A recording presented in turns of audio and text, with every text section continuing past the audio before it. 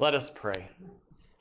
Almighty God, we thank you that you receive our laudable praise and our laudable service for the sake of Jesus, and that you have given us grace that we might be led on that path toward that good service before you.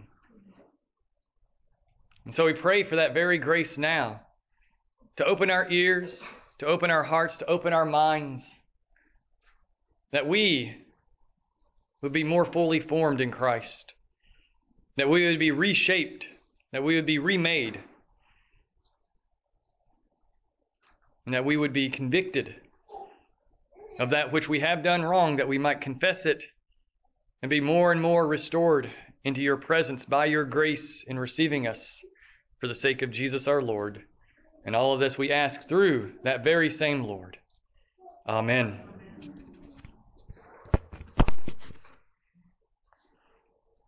So this morning we have heard from multiple passages, and all of them come together in one way or another to turn on what you might call the old man, the old way of being, the old way of behaving, the old way of pursuing this life, the way of doing things in my own way as opposed to doing things the way God has laid them out before us.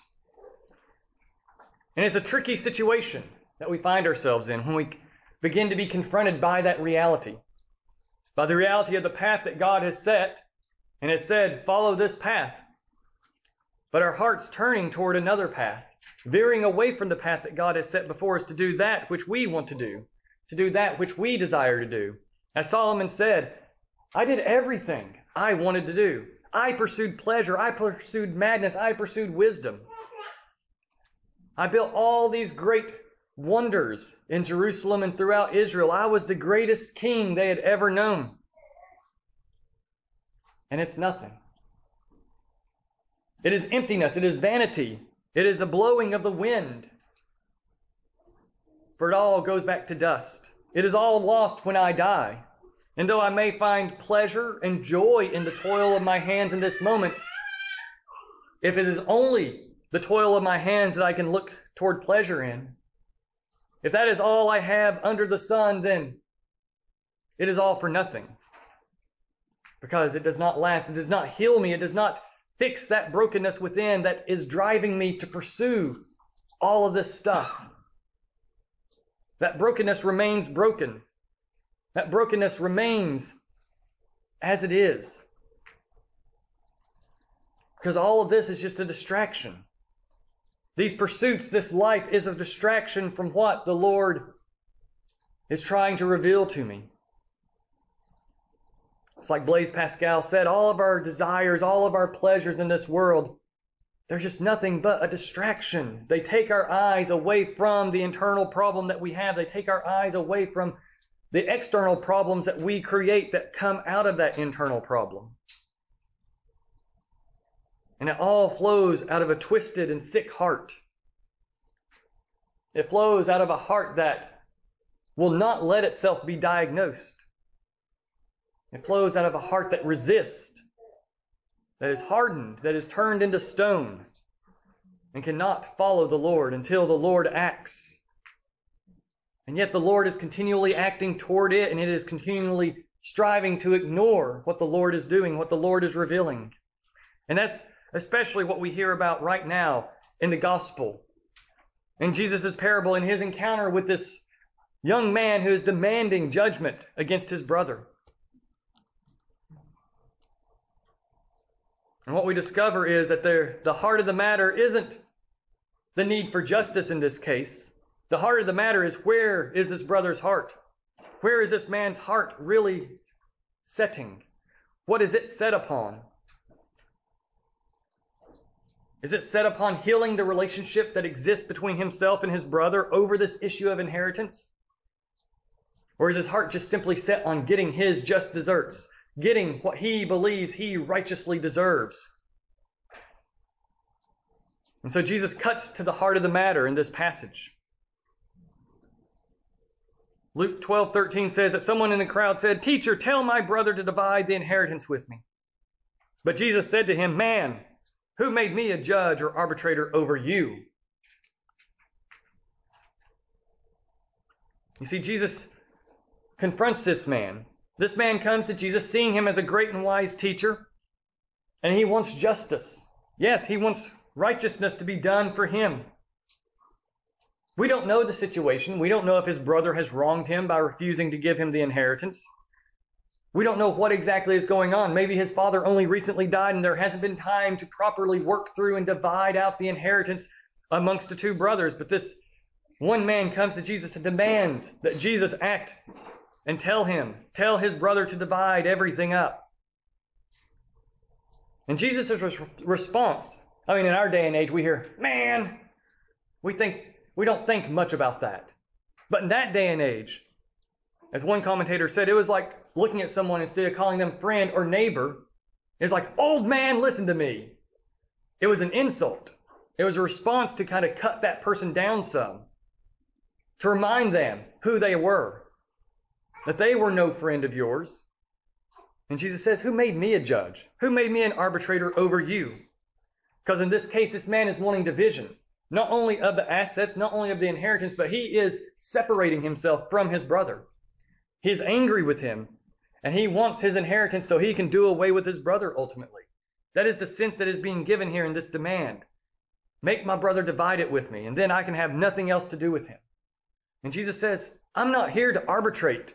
I'm not here to judge in these situations. Jesus comes to reconcile.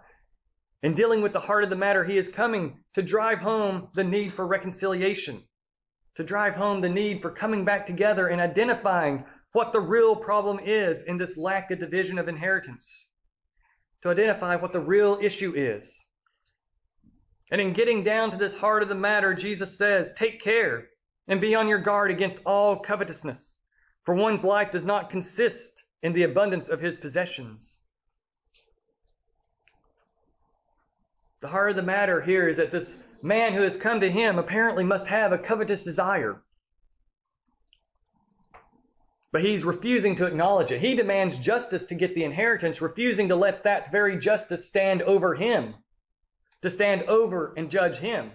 He wants justice to judge his brother in order to drive him to give him his inheritance. But he does not want justice to come down upon him. And so Jesus turns justice against this man and reminds him to be on guard against covetousness, to look at your heart, because covetousness flows out of the heart. It's not an external thing coming at you, but it's an internal thing extending from you.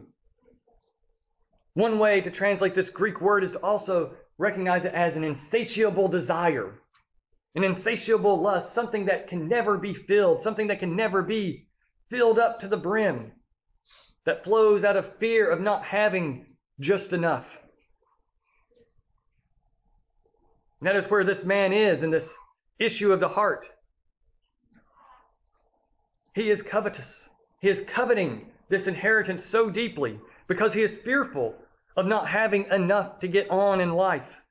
He's fearful of not getting what he thinks he deserves. And honestly, whenever we think we deserve something, we often estimate our deserving much higher than what it really is compared to our neighbor's needs, compared to our brother's needs, compared to our family's needs.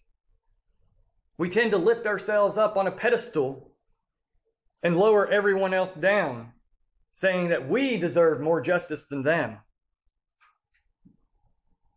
as opposed to letting that justice, letting that system of law reflect back our problems, reflect back our issues, reflect back the brokenness that actually pervades everything that we do. And that is the heart of the matter, that we are covetous. We desire that which our neighbor has. We have an insatiable desire to build ourselves up, to gather stuff around us for our very sake. And we don't want to recognize it. It is so easy to pursue this stuff around us, to demand more and more. But we have to let the law reflect back to us the reality of the situation. That if I desire the law to be applied to those around me, I must ask for that very law to be applied to me equally. If the law I fight for is not allowed to reflect back on what I am, then I fight for my own law. I don't fight for God's law. The law must rightly turn against me as I turn it against others. If I hold up the mirror of the law to someone else, I must turn that mirror back on myself and let it reflect the ugliness in front of me. Let it reflect what I really look like. Let it reflect that brokenness and my inability in order to check my actions, in order to check my behavior, in order to check my thoughts about other people. That as I demand for something, I must let that law show me my heart and show me what is in it. And that is what Jesus does. He tells him this is out of covetousness. You have an insatiable desire to have more stuff, to have more. But you don't have a desire to heal the rift that has developed between you and your brother. And so Jesus leads them and leads him to hear this parable after this wisdom saying, one's life does not consist in the abundance of his possessions. We learned that in Ecclesiastes today. Solomon had everything, but it was unsatisfying. And yet he kept pursuing more and more. He lived as pleasurable a life as he could. He lived as hedonistically as he possibly could, desiring more and more, testing everything, but finding more and more emptiness within. And what we see in this parable is that you can't spell idolatry without I. Look at how often this man in the parable says I. I will do this. I will tear down my barns. I will store up all my grain and my goods. And I will say to my soul, soul, you have ample goods laid up for many years. You have everything you need. So relax. Eat, drink, be merry. Do whatever you want. You're good to go. In this case, his covetousness has made him the center of everything. It is all about me, myself, and I in this case. And where did all these crops come from? Did the rich man do anything to produce this bumper crop, to produce all these extra vegetables, all this extra grain, all this extra stuff that he has in his fields? No, the parable simply says the land of a rich man produced plentifully. The land caused it to come forth, and if the land is what caused it to come forth, then it is ultimately coming from the hand of God for him. The hand of God caused his fields to produce plentifully one year. And he thought to himself, he said to himself, he had a dialogue within. Another strange thing to do in this situation, in this world. He had a conversation with himself about what he would do. In many places in the Middle East in this time, you're living in a tight-knit community in a village with people all around you. Everyone knows everyone else's business. Like we heard about in last week, about the friend at midnight, that if he went to one fellow, went to his neighbor and said, hey, I need some bread to help this traveler friend of mine. And if the guy said no, everyone in town knew about it. Everyone knew that he rejected him. This is the same thing where everyone's in everyone else's business, and it's weird, it's strange, it's odd, it's out of the norm for this man not to have a conversation with his peers about what do I do now? What should I do with this extra gift I have received from the Lord? But instead he dialogues with himself instead of with others. He centers everything on what he is going to do. I know I'll do this and this and this and this and this. It is all about himself. Instead of asking, how can I use this to serve? How can I use this to help? How can I use this to bring about ease for others? I will make everything easy for myself. And what we don't hear about is who's doing all this work for him. He's a rich man, so he has plenty of servants. He has plenty of employees. He has all these workers that he is now making do all this work for him. To build these barns, to build these storage houses, to plow these fields, to bring in this great harvest, to hoard it all away. So that now he can sit back and relax. So that he can sit back and live life to its fullest. Live it to its most pleasurable. To just enjoy being on his own and not having to depend on anyone, not even God himself, because he produced all this extra food. What's great about this word relax is It has this relationship to the word diaphragm. So there's a sense of relaxed.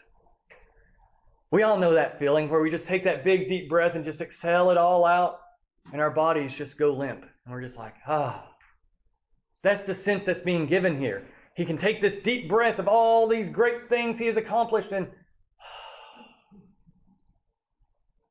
I can sit back. I can do anything. I don't have to worry about the future anymore.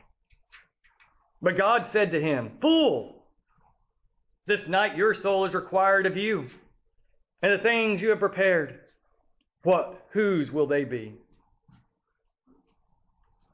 Jesus loves to play with words. This word fool in Greek literally rhymes with the word for relax. And so, in a way, Jesus says, he breathed out and relaxed. And God said, "You gutless man." Because it's related. It's a related word that has to do with the guts. You fool of a man who has no guts to know that you are in the wrong, who has no guts to let the law reflect back on you that you are in the wrong for hoarding all of this wealth unto yourself, for looking at life as something that is to be about your pleasure and you alone.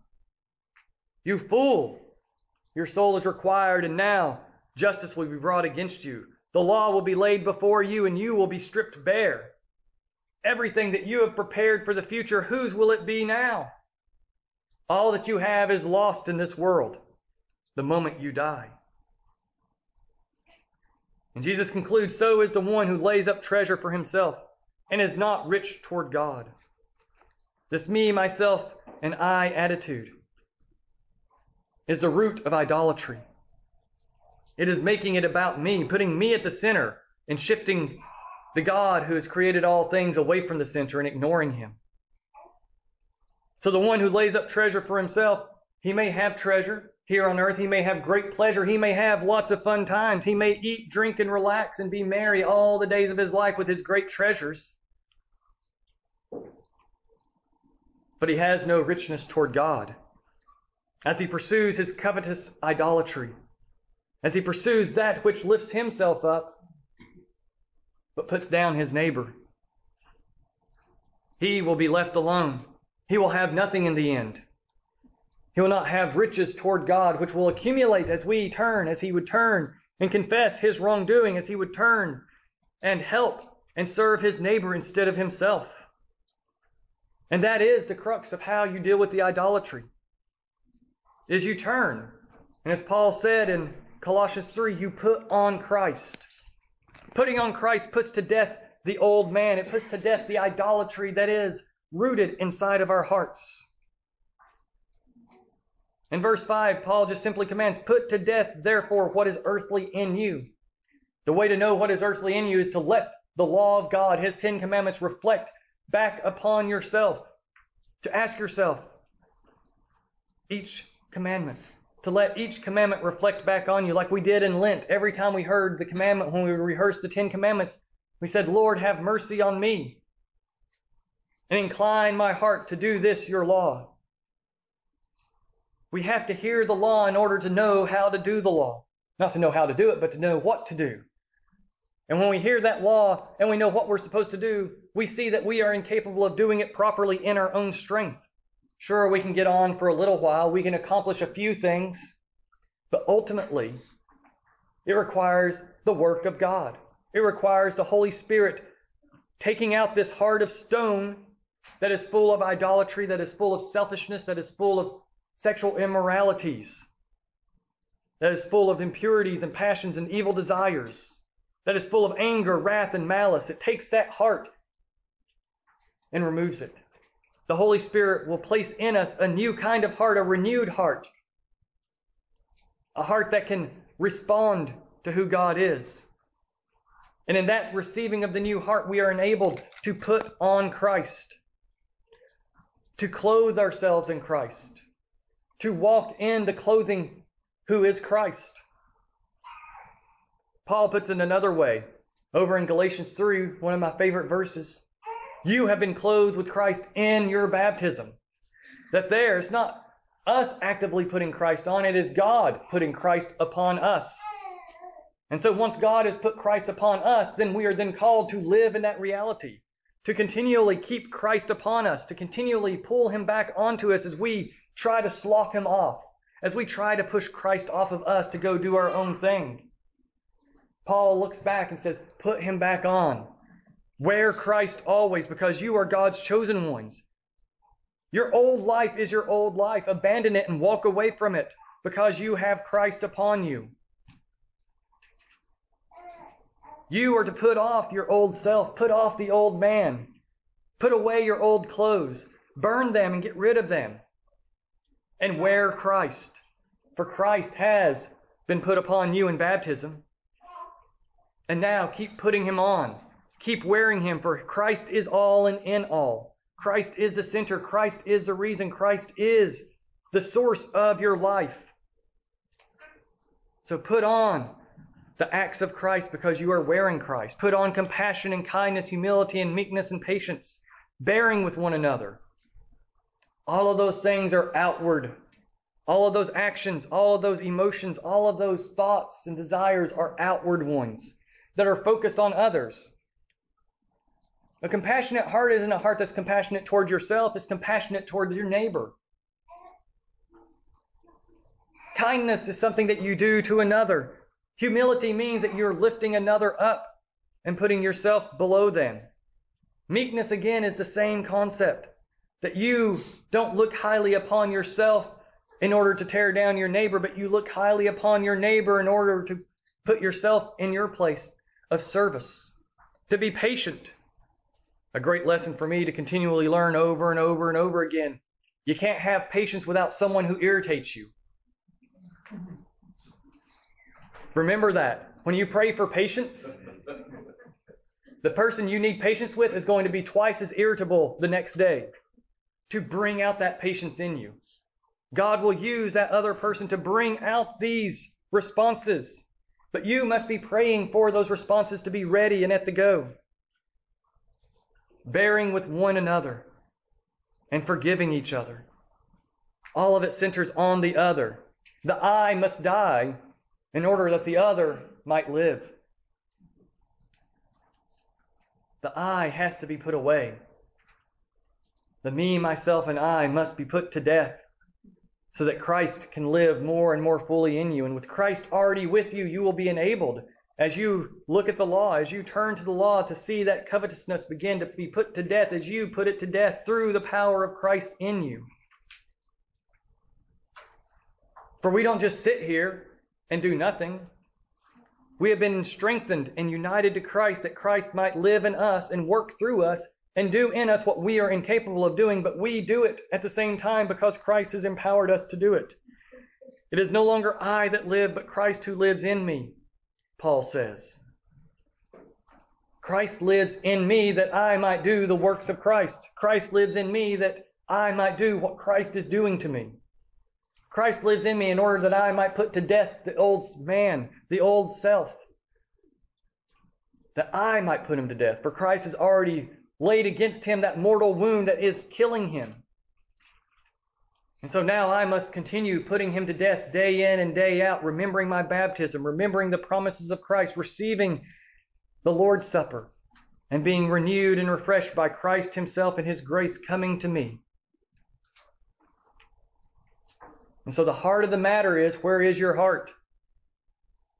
When you seek after justice, when you seek after the law to be applied to others, have you stopped and applied that very law into your own heart, that your heart might be put to death?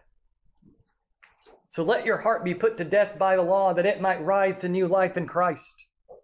For only when that law comes against you can you confess your wrongdoings.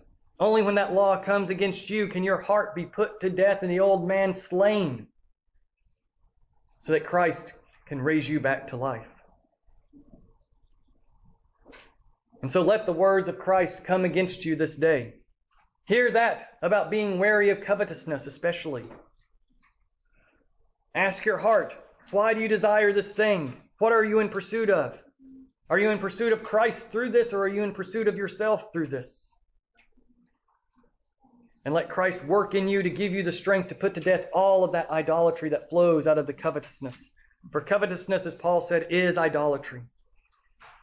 And may we be renewed over and over and over, that the heart might be changed more and more, that the heart would be transformed to lead and guide us in the right love of God and the right love of Christ, because Christ has loved us and the Father has loved us and given us the Holy Spirit, that we might love him in return. And so receive Christ this day to renew your heart and to turn you from the idolatry that is rooted in it, that you would know Christ more fully and wear him always in every moment of your life. In the name of the Father, and the Son, and the Holy Spirit. Amen.